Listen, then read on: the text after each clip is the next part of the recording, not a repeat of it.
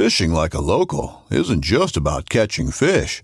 It's about connecting with the environment and the people who call it home. It's about hearing the stories and traditions that have been passed down for generations and sharing unforgettable moments with the people you meet along the way. Fishing like a local is having an experience that stays with you forever. And with Fishing Booker, you can experience it too, no matter where you are. Discover your next adventure on Fishing Booker. This upcoming concert season will be all about the boots, and Tecovas is your stop for the best in Western style. Tecovas has seasonal and limited edition offerings this spring and summer, including men's and women's boots, apparel, hats, bags, and more. All Tecovas boots are made by hand in a time-honored tradition with timeless styles that are always on trend. And Tecovas has first wear comfort with little to no break-in period. It's hard to find this level of comfort paired with this level of style. Stop by your local Tecovas store, have a complimentary drink or two, that's WCB style, and shop new styles. The smell of fresh leather and friendly staff are at your service. Many stores even have leather custom branding to make your boots truly personalized. And with regular live music and events, there's no in-store experience like it. If you can't make it into a store, just visit tecovas.com. That's TECOVAS.com. They offer free shipping on all boots, as well as free returns and exchanges, and ship right to your door. Go to tecovas.com and find your new favorite pair of boots today.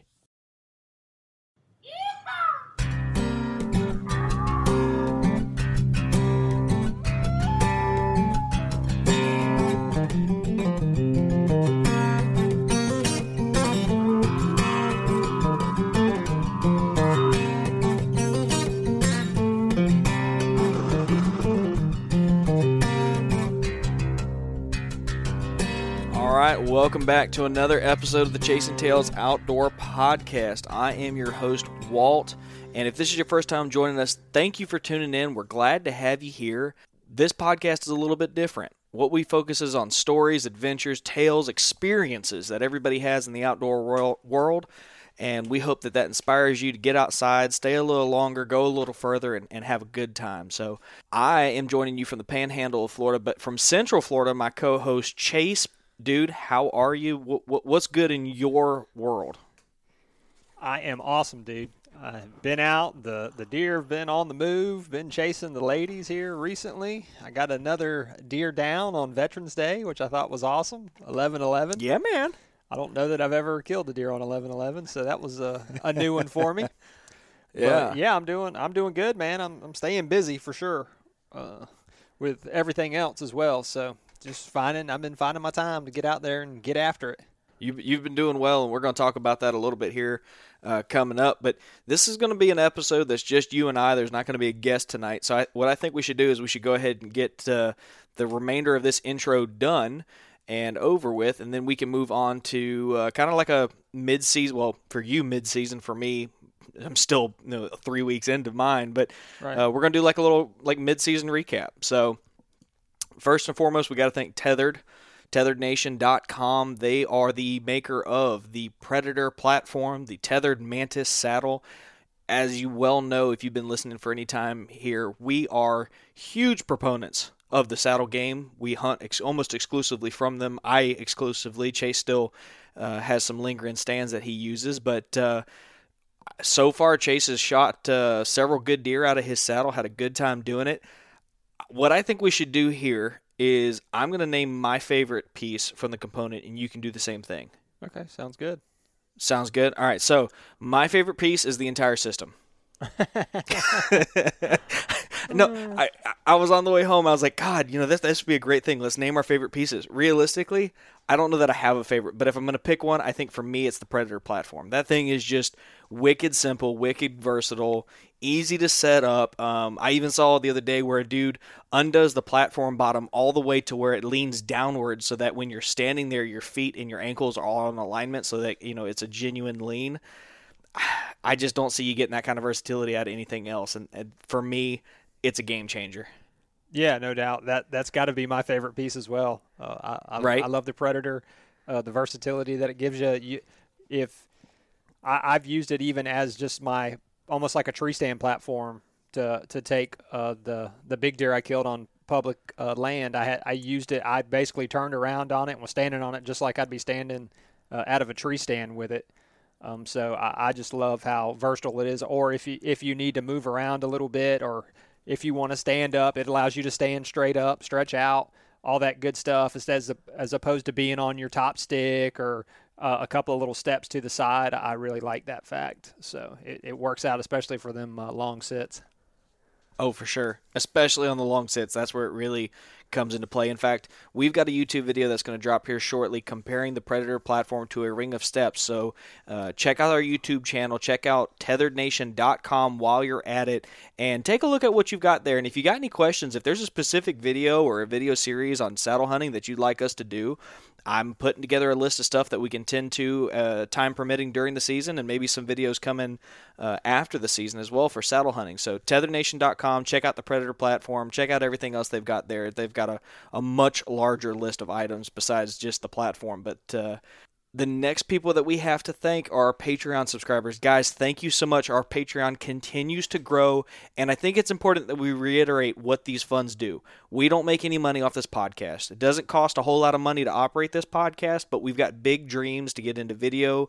We've got aspirations to travel the country and meet with people, and it does cost a little bit just to maintain the podcast, and that's how we do it, is through Patreon. If you're unfamiliar with what Patreon is, it's a monthly donation that you can make to the show based on a $1, a $2, a $5, or a $10 tier, and each of those tiers come with additional benefits, like a decal, which are ordered and will be coming out. So if you've been waiting on one, those are on their way. Or if you join the $10 tier, we send out hats as we have them. And those dollars go right to those dreams of the podcast, to support the podcast, our goals, and our ambitions. And we take it a whole nother step further, and we do quarterly giveaways to say thank you. And this quarter, we're going to be giving away 2 Havalon Piranta knives. One, obviously, you get 2 chances to win here. We're not going to give 2 of them to one person, but we do quarterly giveaways so that we just say thank you to the people that are deciding to support the show. And just want big thanks goes out to everybody who's done so. The growth has allowed me to acquire a camera and pay for that, and soon we're going to acquire another camera for Chase, so that next year when he shoots his 5 Pope and Young bucks, he can have that on video as well. So seriously, a huge thank you from the bottom of my heart for those who have decided to support the show. So it's every time I get on there and I see the growth, it makes me smile, and it energizes me in the early mornings when I get up and I'm editing a video or a podcast. It's awesome to know that people appreciate it. Yeah, no doubt. Like I said, I appreciate everybody as well, and thanks for joining and being a part of the Chasing Tales family. Absolutely. So with that out of the way, let's shift. And I think I'm going to start with me, not out of selfish intent, but mainly because my season is relatively brief, and I think we can just go ahead and kind of get that out the way. 3 weeks in, I've had some discouraging moments. The pressure has been a little greater than I thought it was going to be in areas I didn't expect, and it's kind of caused me to shift up my game plan a little bit. Yeah, I remember you telling me that when you went out for the first time about the pressure, and you've kind of had to shift your spots, and you were thinking you keep telling me you keep seeing deer on your ride home. Like you're like, oh, I saw deer out here. I keep seeing deer out here. I'm going to set up over here. And it doesn't really work out. I'm not sure why that is, or maybe there is pressure there while you're there as well, causing that to not happen on those days. I'm not really sure. But I definitely think that you're making the right shift, as in, hey, I need to make a change. I need to move to something else. What I'm doing right now isn't working. So I think that's a really good idea, to be honest with you. Yeah, well, there's a delicate line between abandoning a game plan because it hasn't paid off yet and knowing when to stick it out. It's like you never want to shift too quickly. And after 3 weekends of not seeing a deer, well, the first 2 weekends, after the first 2 full weekends, one of which being a 3-day weekend of not seeing any deer in the stand, but then bumping them literally on my way out, every hunt I would bump deer. It told me I was in the right place. I was getting pretty close to them, but at the same time, I was running into so many other people. It was really odd that you just weren't having those daylight encounters. And when I pulled my trail cameras that I had up for a little while, deer photos, they weren't, every day coming by, to go get their groceries every day kind of photos, but you had daylight photos, a lot of daylight photos. In fact, more daylight than nighttime photos in a lot of these areas. So I felt pretty good. And then as I scrolled through the trail cameras, literally the day the season started, the daylight photos ended and it was just nighttime photos. Wow. And that told me something. And I think that says two things. One, those deer know when human pressure increases, it's hunting season, and they're going nocturnal. So, to combat that, I spent, not this past weekend, but the weekend before that, I spent it scouting more than anything. I'd pick a new area and I'd walk in, and I found some areas that are really unconventional and they're very difficult to get to. John Eberhard, I was listening to a podcast, and he was talking here recently, and he was like, whenever I hunt heavily pressured land, I think, well, where can I go and not get killed, right? And I think on this piece of public that I had my heart set out on hunting a lot, I think there's only really one or two good places to hunt. And it's unfortunate because it's a pretty good chunk of land, but the reality of it is everywhere else there's not hot sign. But I move a trail camera to this one little, I'd say 500-acre chunk, and I sent you photos. I got 3 bucks, 2 turkeys, some hogs moving during daylight hours. So it was real evident. But I think this is a spot that I really need to wait until it's the rut to get back in there, because again, a lot of the movement, while some of it was during the daylight, the bucks weren't moving during the day. Right. Which I kind of thought, I was like, well, maybe they've made like a little seasonal shift or something like that. Like, okay, right. Well, maybe they've done that. But I mean, it sounds like if you're getting pictures of bucks at night in those areas, maybe it's just like you're right, the hunting pressure is kind of got to them, and they've decided. I mean, they may still be moving, they're just not moving as far as they were when they had no pressure during the daylight hours. I'm sure they're getting up, like people say, that they don't just sit there all day long. They've got to get up and move around. But it could be. And like I said, this is your, second season on this piece of public? Yeah. Well, I mean, technically my third, but last year was the first real, hardcore time that I went in there. The year one, I went in there a couple times and hunted randomly, but last year I really dedicated myself to learning this area, and this will be year 2 of that. Right. And then you were kind of seeing the same thing last year, right? Yeah. Yep, exactly. So it's not like you made a decision based on just the season. You're taking last season as well along with this one and going, okay, here I've got to change my game plan because what I'm doing isn't working. Right. Well, it's like, I said this to a buddy of mine who's asking me, but how I felt about it. Finding something one time, that's a coincidence. Twice is a pattern. 3 is a habit. And we're bordering on that third time of, okay, same identical circumstances. Now we're starting to see a pattern happen. It may be one of these things, because last year when I hunted it year round, I hunted near some of these areas, and I found very quickly that during the rut, I started seeing more activity on the borders of the area where I put the trail cameras here recently. So, it is what it is. There's a lot of public land in this area, and I made a shift this past weekend and went to an area that I typically haven't hunted until later in the year. And on my way in, I bumped deer out of the exact spot that I picked out on a map and said, I think the deer are going to be here. And I just happened to be there 50 minutes too late. Right. So, and then had turkeys come by and almost got shots at the turkeys. And I had a freaking bobcat at 12 feet walk past me. And that was kind of like the highlight. That was like between the turkeys coming by at like 12 yards and the bobcat coming by somewhere between like 10 and 15 feet. Like that was like an affirmation that I could, I wasn't just messing everything up, because I was hunting on the ground this past weekend because there were no trees suitable for climbing. Right. Yeah, I remember that you sent me some pics of how you were set up. Yeah. I mean, it was one of those things. I also kind of feel like I may have wasted some opportunities on that other piece, and I'm going to wait until next year to test it because I really feel like I need to let that area kind of relax and learn this other piece of property. But there were areas I went in before on that other piece of public and said, oh, well, there's no good trees here, and just moved on. I don't know why. For some reason, I just it never dawned on me that I could hunt from the ground. it was the weirdest thing in this past weekend when I walked to this spot and I went, oh God, this is awesome. The sign's here. I even found some acorns, which have been incredibly scarce. I find all this awesome sign, and then there's no tree. I was like, oh, well, I'm just going to hunt from the ground. Like, duh, you idiot. Because so I just, I took my saddle and I set it up like I was saddle hunting, but I was just, 2 feet off the ground. Right. So, and it worked out because that bobcat never saw me. The turkeys, if they hadn't passed behind me and instead they had passed in front of me, they would have had an arrow flung at them. I mean, they literally were one bad decision away, 2 or 3 steps from making a critical mistake. Yeah. So hey, at least you were seeing some game, and that always helps pass the time when you're sitting in the stand. You're not seeing deer as well. Oh yeah. For sure, and again, I'm not, I kind of I felt, I don't want to say I was feeling sorry for myself because I really wasn't feeling sorry for myself, but I did feel kind of discouraged because I put so much time into figuring out this one piece of public, and I felt like I had a better game plan than I did in reality.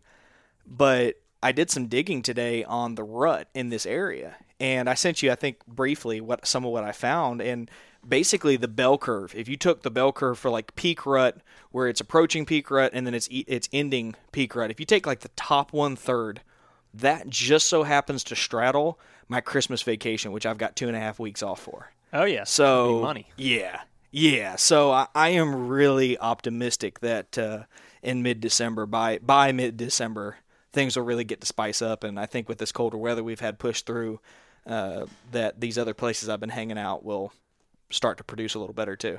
Oh yeah, well you've said it before. I mean, even last season you started seeing a lot more deer movement and bucks once December hit.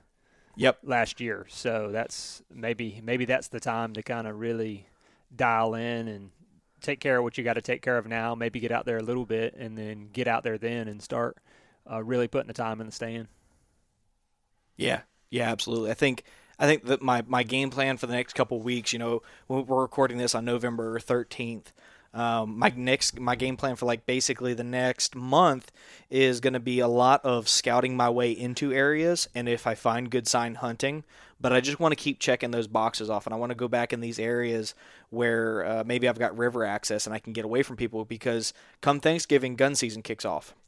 Right. And at that point, the pressure in the woods is going to increase, and some of these, harder to get areas may start to produce deer even more so. And maybe that was the shift that I saw last December, was once gun season kicked in, it started pushing these deer into those harder to find areas, or harder to get to areas. They're not hard to find. And that's what I saw. I don't know, but I'll have better information after a second year of hunting these pieces. Yeah, it's all about putting the pieces of the puzzle together, and hopefully you'll get it figured out, and then you'll be slaying deer on the regular. Yeah, exactly. So, yeah, man. But you on the other hand have had the exact opposite of the past few weeks. Since we had you on to talk about your second big buck, you've had a bunch of awesome encounters. I don't know where you want to start off with this, but there's a lot to cover. Yeah, there is a lot to cover. Well, I don't know that there's a lot to cover, but there is things that we haven't mentioned, or most of the people listening don't know about, because we just haven't brought it up on the podcast since those things have happened. And then the one recently just happened, so it's fresh stuff. So, I mean, we can start with my muzzleloader season. It was basically uneventful for muzzleloader. I had some issues with my muzzleloader that I finally figured out, which was the what's it called, the Picatinny rail on the muzzleloader. My muzzleloader was loose, so I kept trying to get it dialed in, couldn't figure it out, and I was like, man, my scope's not loose, and I was just not checking in the right place, and then I finally figured it out, and I was hunting with my bow some. The weather was awful during muzzleloader season. It was hot pretty much every day. I never really got like a good wind direction for the most part for a lot of the areas I like to hunt. So, and I was working a bunch of overtime during that time. So muzzleloader, which is normally my time, and wasn't my time this year. And I really wasn't seeing a lot of action on the times that I was out anyways. So muzzleloader was kind of a bust this year for me. Which is fine. It doesn't really matter. There's always going to be ebbs and flows to the season, like we've mentioned before. So you just kind of got to ride that part of the wave and move on. And But what didn't mean that I wasn't still getting intel on the deer and trying to figure out what they were doing, why they were doing it, things like that. I was always checking my cameras and stuff, just trying to figure out, okay, what can I do? Well, we've talked about the big deer that I'm after. We haven't ever really showed a picture of anybody of this deer, but it's a big deer, especially for Florida. It's a really good deer, and he's on a piece of private, and I do have a little bit of history with him because he was on this piece of private last year. He wasn't a big deer last year. He was one of those ones that just made a huge jump. Like you hear from time to time where they're like, oh yeah, he was this, and then all of a sudden that next year he just blew up. And that's pretty much what this deer has done. I know he's got the exact same frame. I mean, everything is identical. He's just got a lot more mass. He's wider, taller. I mean, he's just got everything this year. And of course the bigger body to go along with it. And I got a picture of him back in, I believe it was August, like late August, and he was already out of velvet at the time. And it wasn't a great picture of him, and I really didn't know it was him, but I had a deer kind of pass by one of my cameras in like this little transition area, and all I could see was it just had like incredible mass. And I think I sent you a picture, and some of my buddies, I was like, man, check out this deer. I'm like, this deer has just a crazy mass. Like it almost didn't look like a Florida deer at all with the mass it had. No. You couldn't tell a lot about the tines or anything, but you could just tell it was just like crazy mass. And I was like, what deer is that? I was like, I don't know. I couldn't tell you what deer that was. And I was like, well, maybe it's a new deer that showed up or whatever. And then I finally started getting some pictures of him probably like as during the season back in mid to late September. I think the first picture I actually got of him, a good picture of him, was probably September 18th. Was when I saw a buck and I saw that side and I was like, okay, that's him. And then he turned and faced the camera and I could see exactly what he was. And I was like, oh my God, this deer has just blown up. And then I was sending people pictures, and then somebody's like, that's not a Florida deer. And I'm like, look at the camera. What does it say? Because my name's on the camera. Yeah. Everything's on it. I was like, which I kind of sent, the first kind of pictures I sent, I kind of blocked that out just to see what people's reactions would be to the deer. I'm like, hey, look what I got on camera. And they're like, man, you ain't got that on camera. And then I sent them the original picture of like my name on the camera, all that stuff, and they were kind of like, oh my goodness, dude, that thing's a giant, man. And I was like, yeah, he is a giant. And then, but they were kind of wondering, like, well, how come you're just not staking out there and just devoting all your time to that area? And I'm like, well, I'm picking my spots, man. He's obviously an older deer. He's mature. Right. I don't want to blow this deer out of the area, which I didn't think that I would be. I didn't think I would blow him out, but I didn't know because I was kind of going in probably quite often to check the cameras and stuff to kind of see what he was doing. But I mean, he was just he never spooked or anything like that when he would come into the cameras. And I'm like, well, okay, well maybe he's just used to my scent or whatever. This isn't like a highly managed property either. It's not like one of those. I mean, we pass on deer, but we're not running like protein feed and feed year round and have these massive food plots. Or it's actually a pretty hard place to hunt because of how thick it is. I mean, it's just incredibly thick pretty much everywhere. There's like a few oak hammocks you can kind of get in, or you basically got to hunt the roads. Because if you could get high up and you wouldn't see a deer because of how tall and thick some of these clear cuts are. And they've planted some pines last several years, and they've gotten up, and of course there's dog fennel and every type of weed that you can imagine that's grown up probably 8 to 10 feet high. So you really, you can kind of hunt some of those areas, but you might have like one hole where the deer passes through or something where you could get a shot at the deer. And then it would just be like a split second, and then they disappear, and then you don't even know where they go. But I believe my first encounter with this deer, which I thought it could have been a different deer, but now that I'm thinking, remember when I talked about during bow season, I sat up in this area, and it was more of like an observation sit. I mean, if something came by, it came by, but I was just trying to get where I could kind of see down this lane. And I remember texting you. I was like, oh, my gosh, dude, I just had a monster step out at like 120 yards. Yeah, it was just an absolute giant. I had my binoculars with me. I looked at him through the binos, but it was kind of like a split-second type thing. He stepped out in the opening. He kind of looked down the lane to see if there was anything down there, and he just kept going. So I really couldn't get like a real good idea of which deer it was. I was almost thinking it was a different deer, but I'm pretty sure that had to be him in that area because I don't have any pictures of anything like that except for him on my cameras on that piece of property. But I actually hope it wasn't him, if you know what I'm saying. But I'm pretty sure it has to be him. But anyway, so I saw him then. I started getting him on game camera in this one area, and I started kind of doing some basically run and gun setups in that area. I wasn't putting a stationary stand or anything in there because of how the wind has been kind of shifty this year. A lot of it's been out of the east or northeast, but then it'll kind of shift. It'll be out of the south or the southwest, and then one day it may be out of the west. And I was like, okay, well, I know how he's kind of using this area. I can just go in and manipulate that with how I set up to where he's not going to have a good chance of winding me in those areas.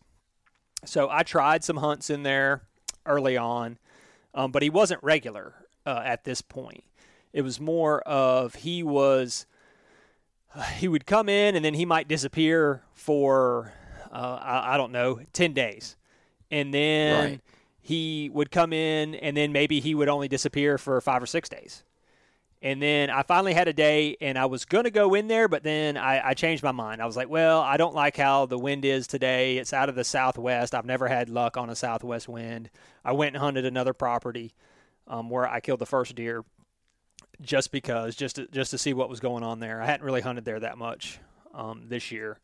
And sure enough, what does he do? He finally makes his first daylight appearance of the season in that area, like 7:30 in the morning. And he had been in there a bunch at night as well.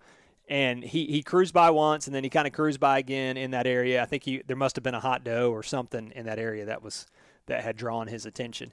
And I'm like, oh my goodness, he finally comes through this area in daylight, and then I wasn't there. I was like, well, there went my chance this season because that's probably it. And I knew there was a kind of a time frame because of how he used that area last year. There was like a specific time he was in that area, and then he kind of moved on, and then I was just catching him. I would catch him on random game cameras in there from time to time, but nothing frequent after that. And then there's the same deer that I walked up on last year at like 15 feet, and we both kind of stared at each other. But he wasn't big, and then he was broken at that point too. Last year he was a big fighter. Because he showed up, he was a little bit broken, and then he broke a G2 and all kinds of other stuff. So he wasn't on at this point. I was like, okay, well, he looks like he's kind of a young deer. Well, let's see what he does anyways. But so I'm like, okay, cool. He came in this area. Well, I know he's in the area. The next time I could hunt, which we had a cold front coming in. So the funny part about this is my buddy was going to Missouri around the same time. And he's like, hey man, do you mind if I take your saddle to Missouri? I want to try it out and use it in Missouri. And I was like, okay, sure, cool. I mean, I'd love for you to use the saddle. And now he's hooked on saddle hunting. So he's going to go out and buy a saddle, which I was like, okay, cool, score. We got another a saddle hunter. We can add another saddle hunter. And the guy that was with him loved it as well, and he said he was going to buy a saddle now. So there's two. We're going to have two new saddle hunters. So that worked out from there. But I was like, okay, well, I'm going to have to go in here, and I still had one like lone wolf lock-on stand that I had. I'd sold the other ones or whatever, and I was like, okay, I'm just going to keep this one. And I actually sold the other one. I wasn't even trying to sell it. Somebody knew I had it, and I was like, yeah, I'll sell it to you. I'm not using it. So I had this one. I went up. I knew what the wind direction was going to be. I went ahead and preset it. Just so I wouldn't have to go hang it that morning. So I preset it, get up in the stand, and I knew it was good for that wind direction. And I get up in the stand, and then I start seeing deer probably maybe an hour into the hunt that morning. I saw a couple of does, and then I saw the funny part, I saw a small buck. He came in, and then he started to kind of like rake in this little sapling. Well, he rakes this little sapling, and then he moves almost right on top of me, like he's like 5 yards away. Well, all of a sudden I look up and I see this 9-point we have he comes in like he wants to fight. So I'm assuming he heard that 4-point raking that sapling, and he was coming in just to kind of investigate. He kind of came in. I got it on video of him kind of spotting up. He was all fluffed up, like putting his head down. And, of course, the 4-point didn't want anything to do with it. He's like, nah. I think he actually started licking him. Like, when he put his head down, he, like, started licking his nose or something. He's like, nah, man, I'm good. You're bigger than I am. I'm out on this. And that buck, he just kind of went on and went doing his own thing. And then all of a sudden I started having does, like, pour in from everywhere. It was weird because I hadn't been seeing a lot of does in that area up until that point. And I'm like, okay, cool. I got some does in here and all that good stuff. Well, all of a sudden, I hear a grunt coming from the south, and I was like, oh shoot! I was like, well, we got another buck coming in. Well, let's see what this buck looks like. And I could kind of see through the woods right when I heard the grunt, and then I saw it moving. I was like, oh my goodness, it's him. And I had switched over. I was at this point. I'm hunting. I had brought my rifle in there, and I had been taking my bow. Like, I'd always been taking my bow, even during muzzleloader and stuff like that. I've been taking my bow. Like, well, if they give me a bow chance, I'm going to take them with a bow. And then that's the one morning where I'm like, okay, I'm not going to bring my bow. I'm just going to bring the gun. Because I had been tired of I was walking a long ways to kind of get in there just so I wouldn't bump anything and how the wind direction was and all that good stuff. I knew I had to enter a certain way. So I'm like, I'm just going to leave it. I'm going to bring my gun. And so I got my gun, and then I can hear him, and then, like I said, I finally saw him, and then it wasn't too long before he was almost kind of right on top of me. And I was like, okay, well, when I got set up, and I was like, well, when he passes behind this tree, I'm going to take the shot. And I hadn't really looked at kind of what was around that tree at the time. So I get the gun up. He comes out. He steps behind the tree. I pull the trigger. He runs off. He kind of, like, hunched up a little bit. And this is like at 25 yards. And then he hauls butt like a scald dog. And then I couldn't see him after he ran for probably maybe 30 yards because there was a ton of like palmetto bushes and everything else kind of where he was. So I was like, oh my goodness. I just shot this deer. And I was like, I couldn't believe it. I was like, and it was later than he had ever showed up. But I think he must have smelled one of them does or something because, like I said, he came in, he wasn't behind a doe, and he just came in grunting like he was ready for some business. So I wait a little while, and I'm like, okay, I'm going to get down. I'm going to go check and see what I got. So I get down to the spot and where he's at, and then I kind of get where he's at, and I was like, ooh, I didn't see this brush here. I didn't see this other spot, this other tree that was kind of hanging. And I find just a couple of little drops of blood. And I'm like, okay, there's a couple little drops of blood. And then I saw just like a little bit of muscle tissue on a leaf kind of behind where it was at. And I was like, oh, I don't really like that. So I start kind of looking for more blood, and I'm not really finding any blood. Like I found just a few pieces of little muscle tissue that he left on some of the palmettos that he crashed or ran through. And I never heard him crash when he ran off. And then I couldn't see because he went straight away. If he'd went left or right, I could have seen him again. Right. But I never saw him again after that first initial like 40, 50-yard run after he made it through all that thick stuff. And I was like, okay, well, I'm just going to kind of walk over to that area and see if I can see if he's down or what. So I walk all over that area, can't see the deer. I go back to try to pick up a blood trail. Can't pick up a blood trail of any sort. I called my father-in-law. He was actually hunting at a different place, so he was on the way. And meanwhile, I had taken vacation from work because they'll allow you to do that, where you can take like 4 hours or whatever in the morning time. And I was running close on time to where I had to be back at work at this point. So I'm like, oh my goodness, I've got to get back to work. So I'm like trying to call work to see if I can get my vacation extended. Well, somebody else was getting off, so I had to be in. So it's kind of a weird deal how our vacation and stuff works sometimes. And because it was going to cause overtime, blah, blah, blah. So my father-in-law gets there, and we're the same thing. We're having just a difficult time trying to find blood. And at this point, I'm like, well, I don't think it was a good shot. Maybe I hit something. Maybe it deflected. I really didn't know. And we probably searched for probably an hour or something. And there was just nothing nothing telling me that I had hit the deer good at that point. I was just kind of like, I don't feel good about it. My father-in-law was going to kind of stay and look a little bit longer, but I had to go. I had to get back to work. Right. There was just no way around it. So he looked a little while longer. He didn't really find anything.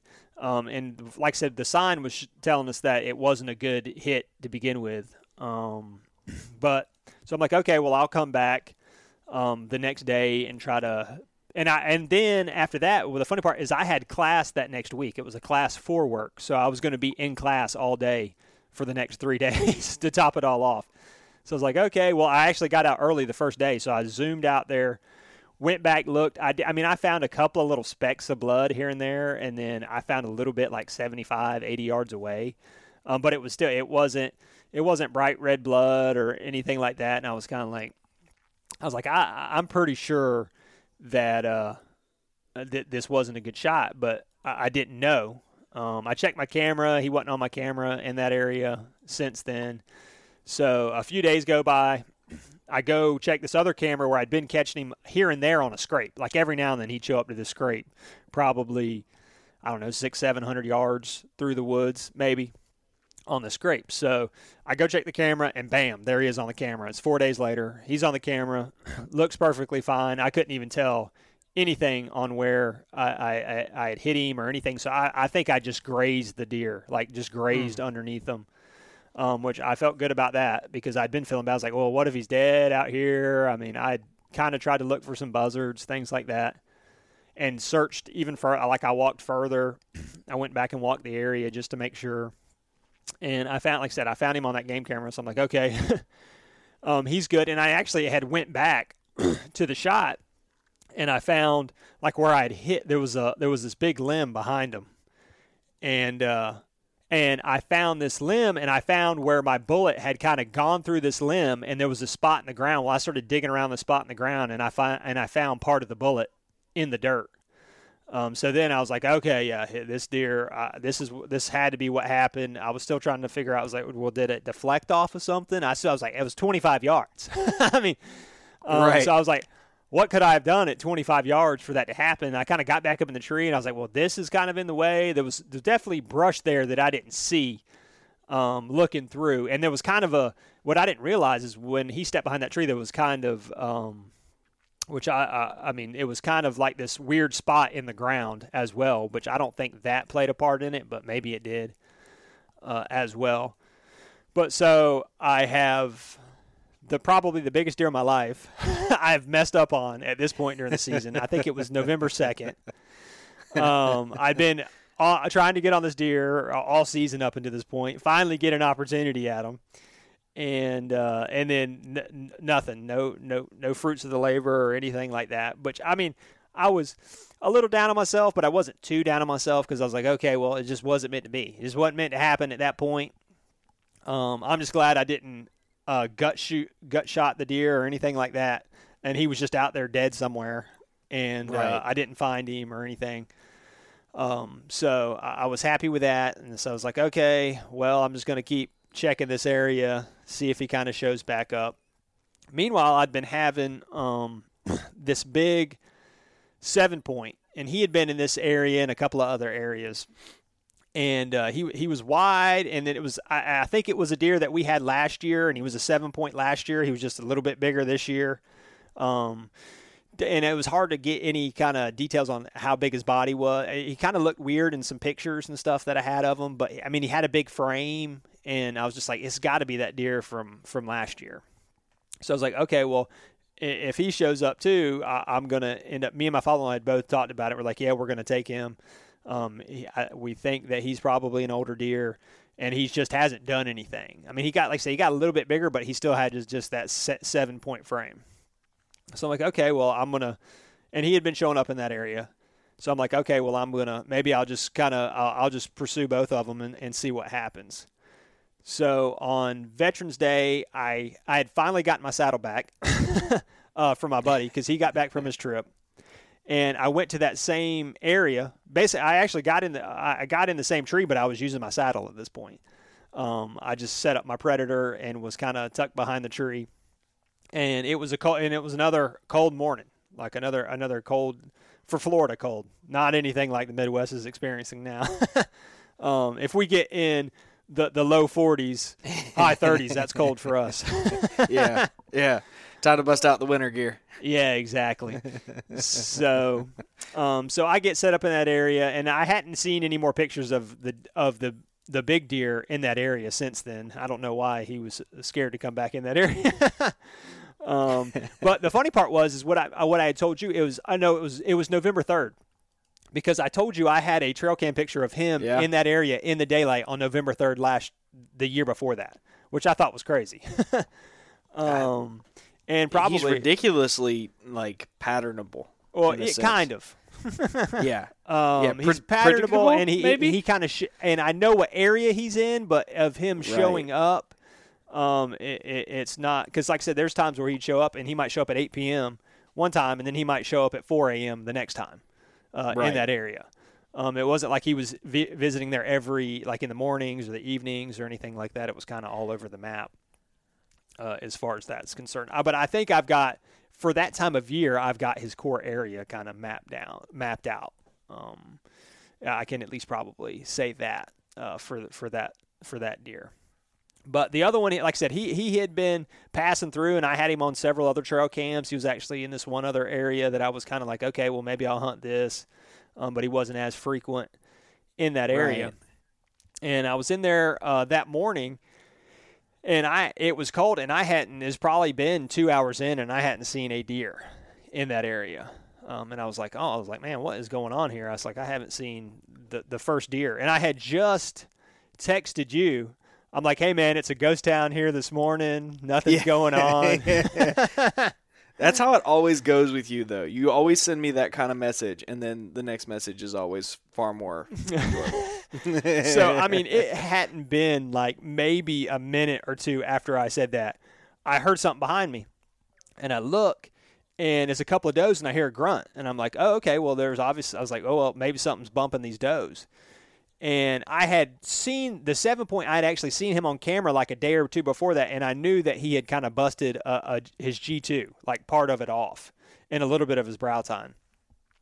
So I turn around, after I turn around, I look, I see the does, and all of a sudden I see him. I'm like, oh my goodness. And they weren't too far behind me, maybe 20 yards, but behind me it's super thick too. There's no shot behind me. And all I took in that morning was my bow. I didn't take in my gun or anything. I'm like, I'm just taking my bow in this area. There's no there's no long shot really. And I'd rather kill, I love bow hunting anyways, so I'm like, well, I'm just going to take the bow in and we'll see what happens. So he's back behind me. I wouldn't have a shot with a gun or a bow, how they were back behind me. And the does kind of work straight towards where I'm at. They go basically under the tree where I'm at. And they kind of do like a little circle around me.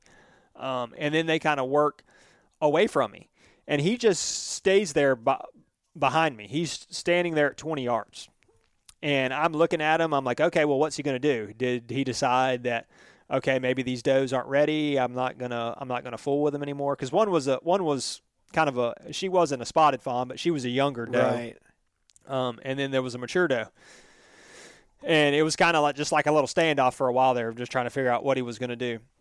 Well, as they keep working further, he finally looks up, sees them. He's like, okay, well, they're working away for me. I guess I'm going to go pursue that doe again. So he circles around a little bit to my left, which is my strong side, which was awesome. And I knew he was going to come out into this opening. And it was probably about 20 yards where he was going to come out. I was like, okay, perfect. He's going to come out at 20 yards. And he steps out in the opening, and then I grunt at him to get him to stop, because if he had taken a couple more steps after that, I wouldn't have had a shot at him. I grunt, he stops. I'd already drawn back and everything. I was ready for him, and he stops. I let the arrow fly. I knew as soon as it hit him that it was a perfect shot. I'm like, oh my goodness, that was probably the best shot I'd ever put on a deer. Humble brag. Go ahead. Yes. I'm just saying that was the best archery shot I've probably ever put on one. But, the Giant was a good one too at 40 yards. Sure. But I saw this one, and I knew it was like a complete pass-through. And then he ran off probably maybe 30 yards away from me, and then he cut to the left. And then I heard him crash. And I was like, okay, he's down. And then, like I said, you know how sometimes you can hear just the air leaving a deer Yep. that makes this loud like noise. Oh, yeah. I could hear that probably for about 10 seconds and then nothing.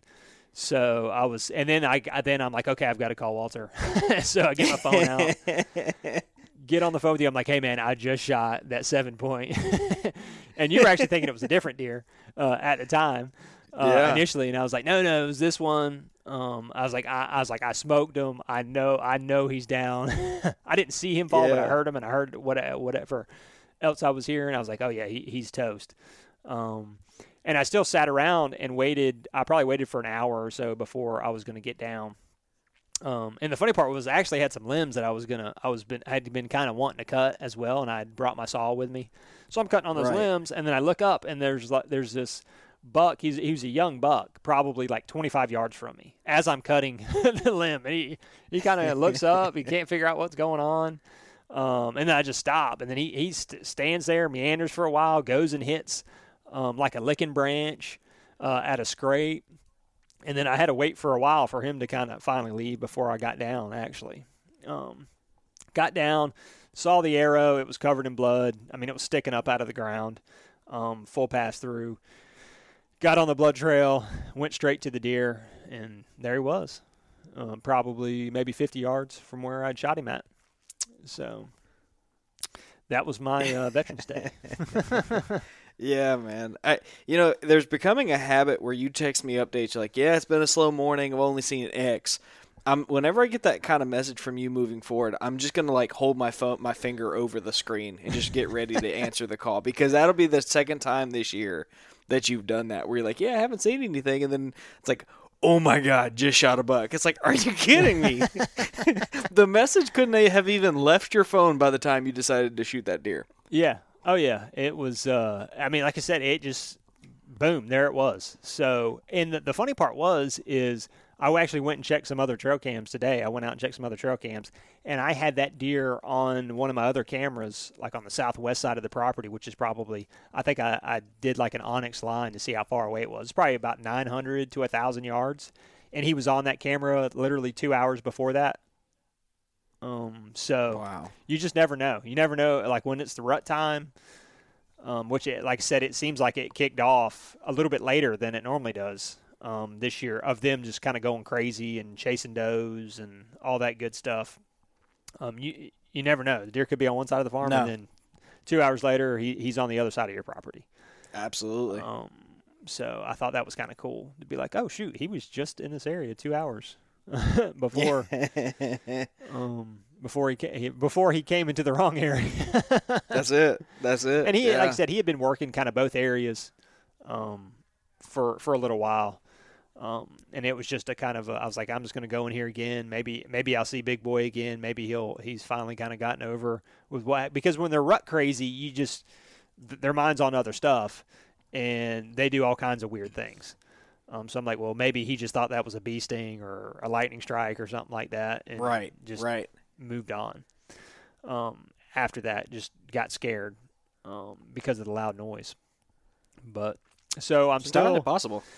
Yeah. Oh yeah. So I'm still and him. Who knows where? I haven't got a picture of him since the 8th probably.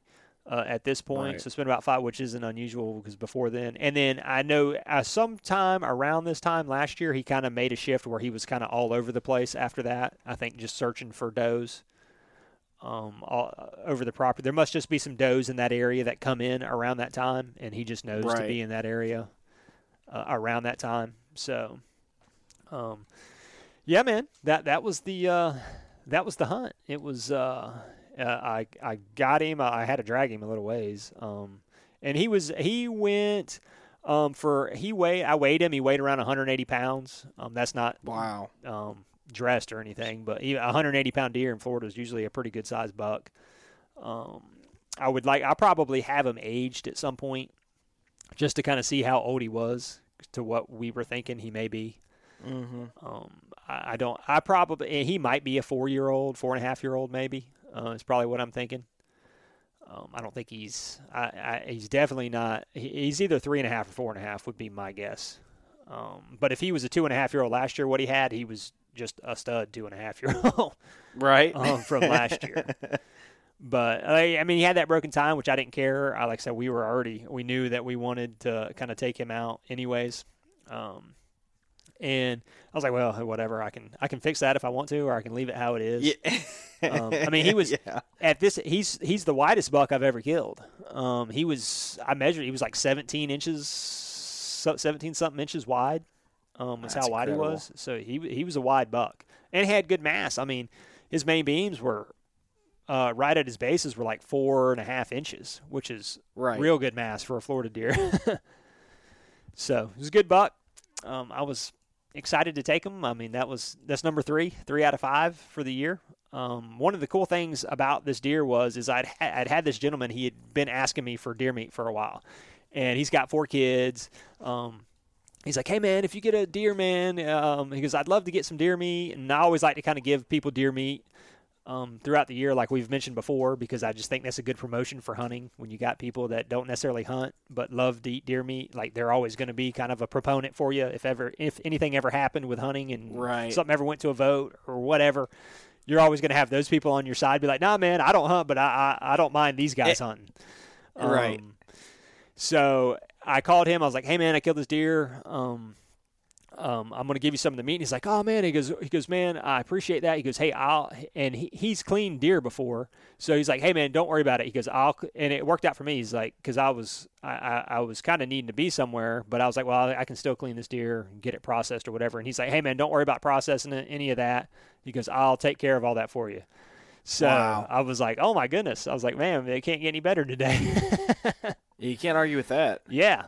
So I got to give him some deer meat. And had a great experience. And then, like I said, he was going to give me I was going to take some of it as well. So it worked out. It worked out for the best for that. So, yeah, man. I'll still be chasing Big Boy. Who knows? At this point of the season, it's kind of like a guessing game on where he's going to be at. So I'm just going to have to. I'm still going to be out there grinding as far as like trying to figure out what he's doing, where he's at. Things like that. It just gets a little bit more difficult because the rut. I think. I mean, here in about another week or two, it'll kind of like come to a kind of the end for a little bit, and there may be like another little rut that happens, maybe in the next probably 3 weeks afterwards, because it always seems like in December there's like a little flurry of activity that second week of December in that area as well. So we'll see. It'll just be. A grind at this point, and then other than that, I really don't have any quote unquote hit listers on the docket. So I'm hoping for another surprise to step out. But on that spot, like I mentioned before, there's like a bunch of homebodies there. You don't get a lot of like visitors in that area. Every now and then I'll get some, and there'll be small bucks. Like I had a piebald buck pass through this season. He only passed through once. I got him on camera one time. He was a real young deer though, so it's not like I was going to take him or anything like that. But I thought that was cool to see a piebald buck. That's always interesting to me. And then I've got my other area to hunt as well, the one that's like 5 minutes from my house. So apparently they're kicking off good right now. I've got some info. My father-in-law, he's been seeing bucks chasing over there. My buddy that hunts over there, the one that I let borrow the saddle, he saw 3 bucks this morning kind of cruising. One was with a doe. So I think I'm going to kind of shift a little bit over to there right now and see, because there's a couple of deer that we had on camera early season there that were real good bucks. We just haven't seen them since. So maybe, but my father-in-law has been seeing a big deer. He's just been too far away from where he's set up at. So maybe I'll go set up in there and see what can happen. Yeah, man. So, the season's young. I said it before. I'll say it again. Chase is going to punch all 5 tags this year.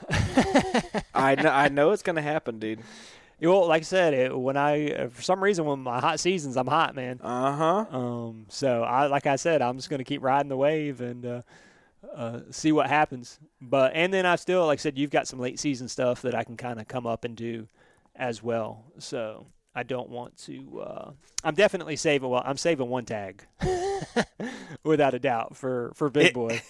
Yeah. But your hunts are still, even after that, even after the season ends here, I think you've got some hunts lined up that were in February, which we're done over here at this point. So if I don't find him, then I'll have a tag left to come do all that with you. So I'm looking forward to that. Yeah, man. Looking forward to that. It's there's a lot of season left to be had, a lot of fun to be had. I just hope next year we can have a camera in your hands, because all of the deer you've shot have been like 25. Well, no, that one was at 40 yards, but right. But I still could have got good footage on that one. Right. The other three you could have had at like point blank range. Yeah, 20 yards. Both of them were. Yeah. One of them was like 23. The other one's 20 yards. So it would have been good footage or whatever. But we'll see. Yeah. I'll get a camera next year, and then it'll be a ghost town for me.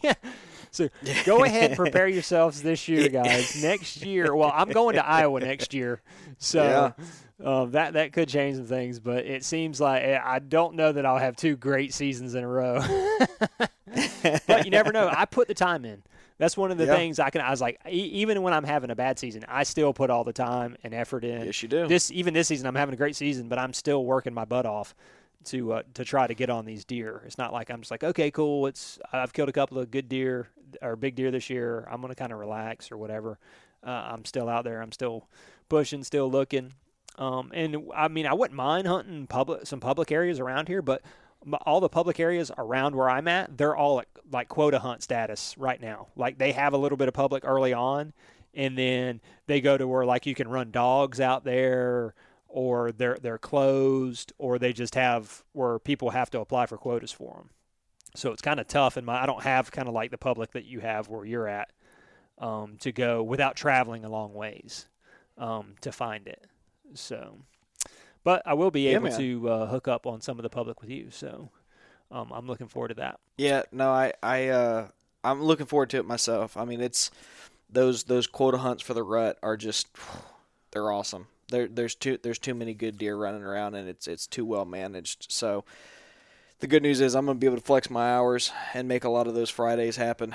So I feel pretty bad for all those bucks that are sitting right now real comfy. Yeah, man. Thinking they've got it made. I had a bold prediction for you this season, and it was Walter Lee will fill all 5 of his tags. So you got some work to do, which is, like we said, the season's still young. So yeah, 3 weeks into a 12-week season or longer, actually, because, heck, I can hunt all the way through February. So Yeah, you still got plenty of time left. Yeah, not worried about it. So. Well, dude, I don't have anything else to add. If you don't, why don't we go ahead and send them on their merry way? Yeah, let's do it. Well, guys, thank you for listening. This has been a mid-season update. We're going to keep doing some of these because things keep happening. Chase is pulling all the weight of the podcast, and before too much longer, I'll start pulling my weight, and I have some stories to share. But you guys have asked for more of our stories, and that's what we're doing. That's what we brought to you today, and I'm looking forward to the cold weather. I'm looking forward to the rut. It's coming. I'm excited, so stay tuned. I got a couple videos I'm editing that'll be dropping on YouTube, and if you haven't already, tell somebody about the podcast. We don't put any money into marketing. We rely on the word of mouth of you guys, the listeners, to tell people about the podcast so that we can grow. So do us a favor, share this podcast with one other person that you know who might be interested, but above all else, get outside and enjoy the great outdoors.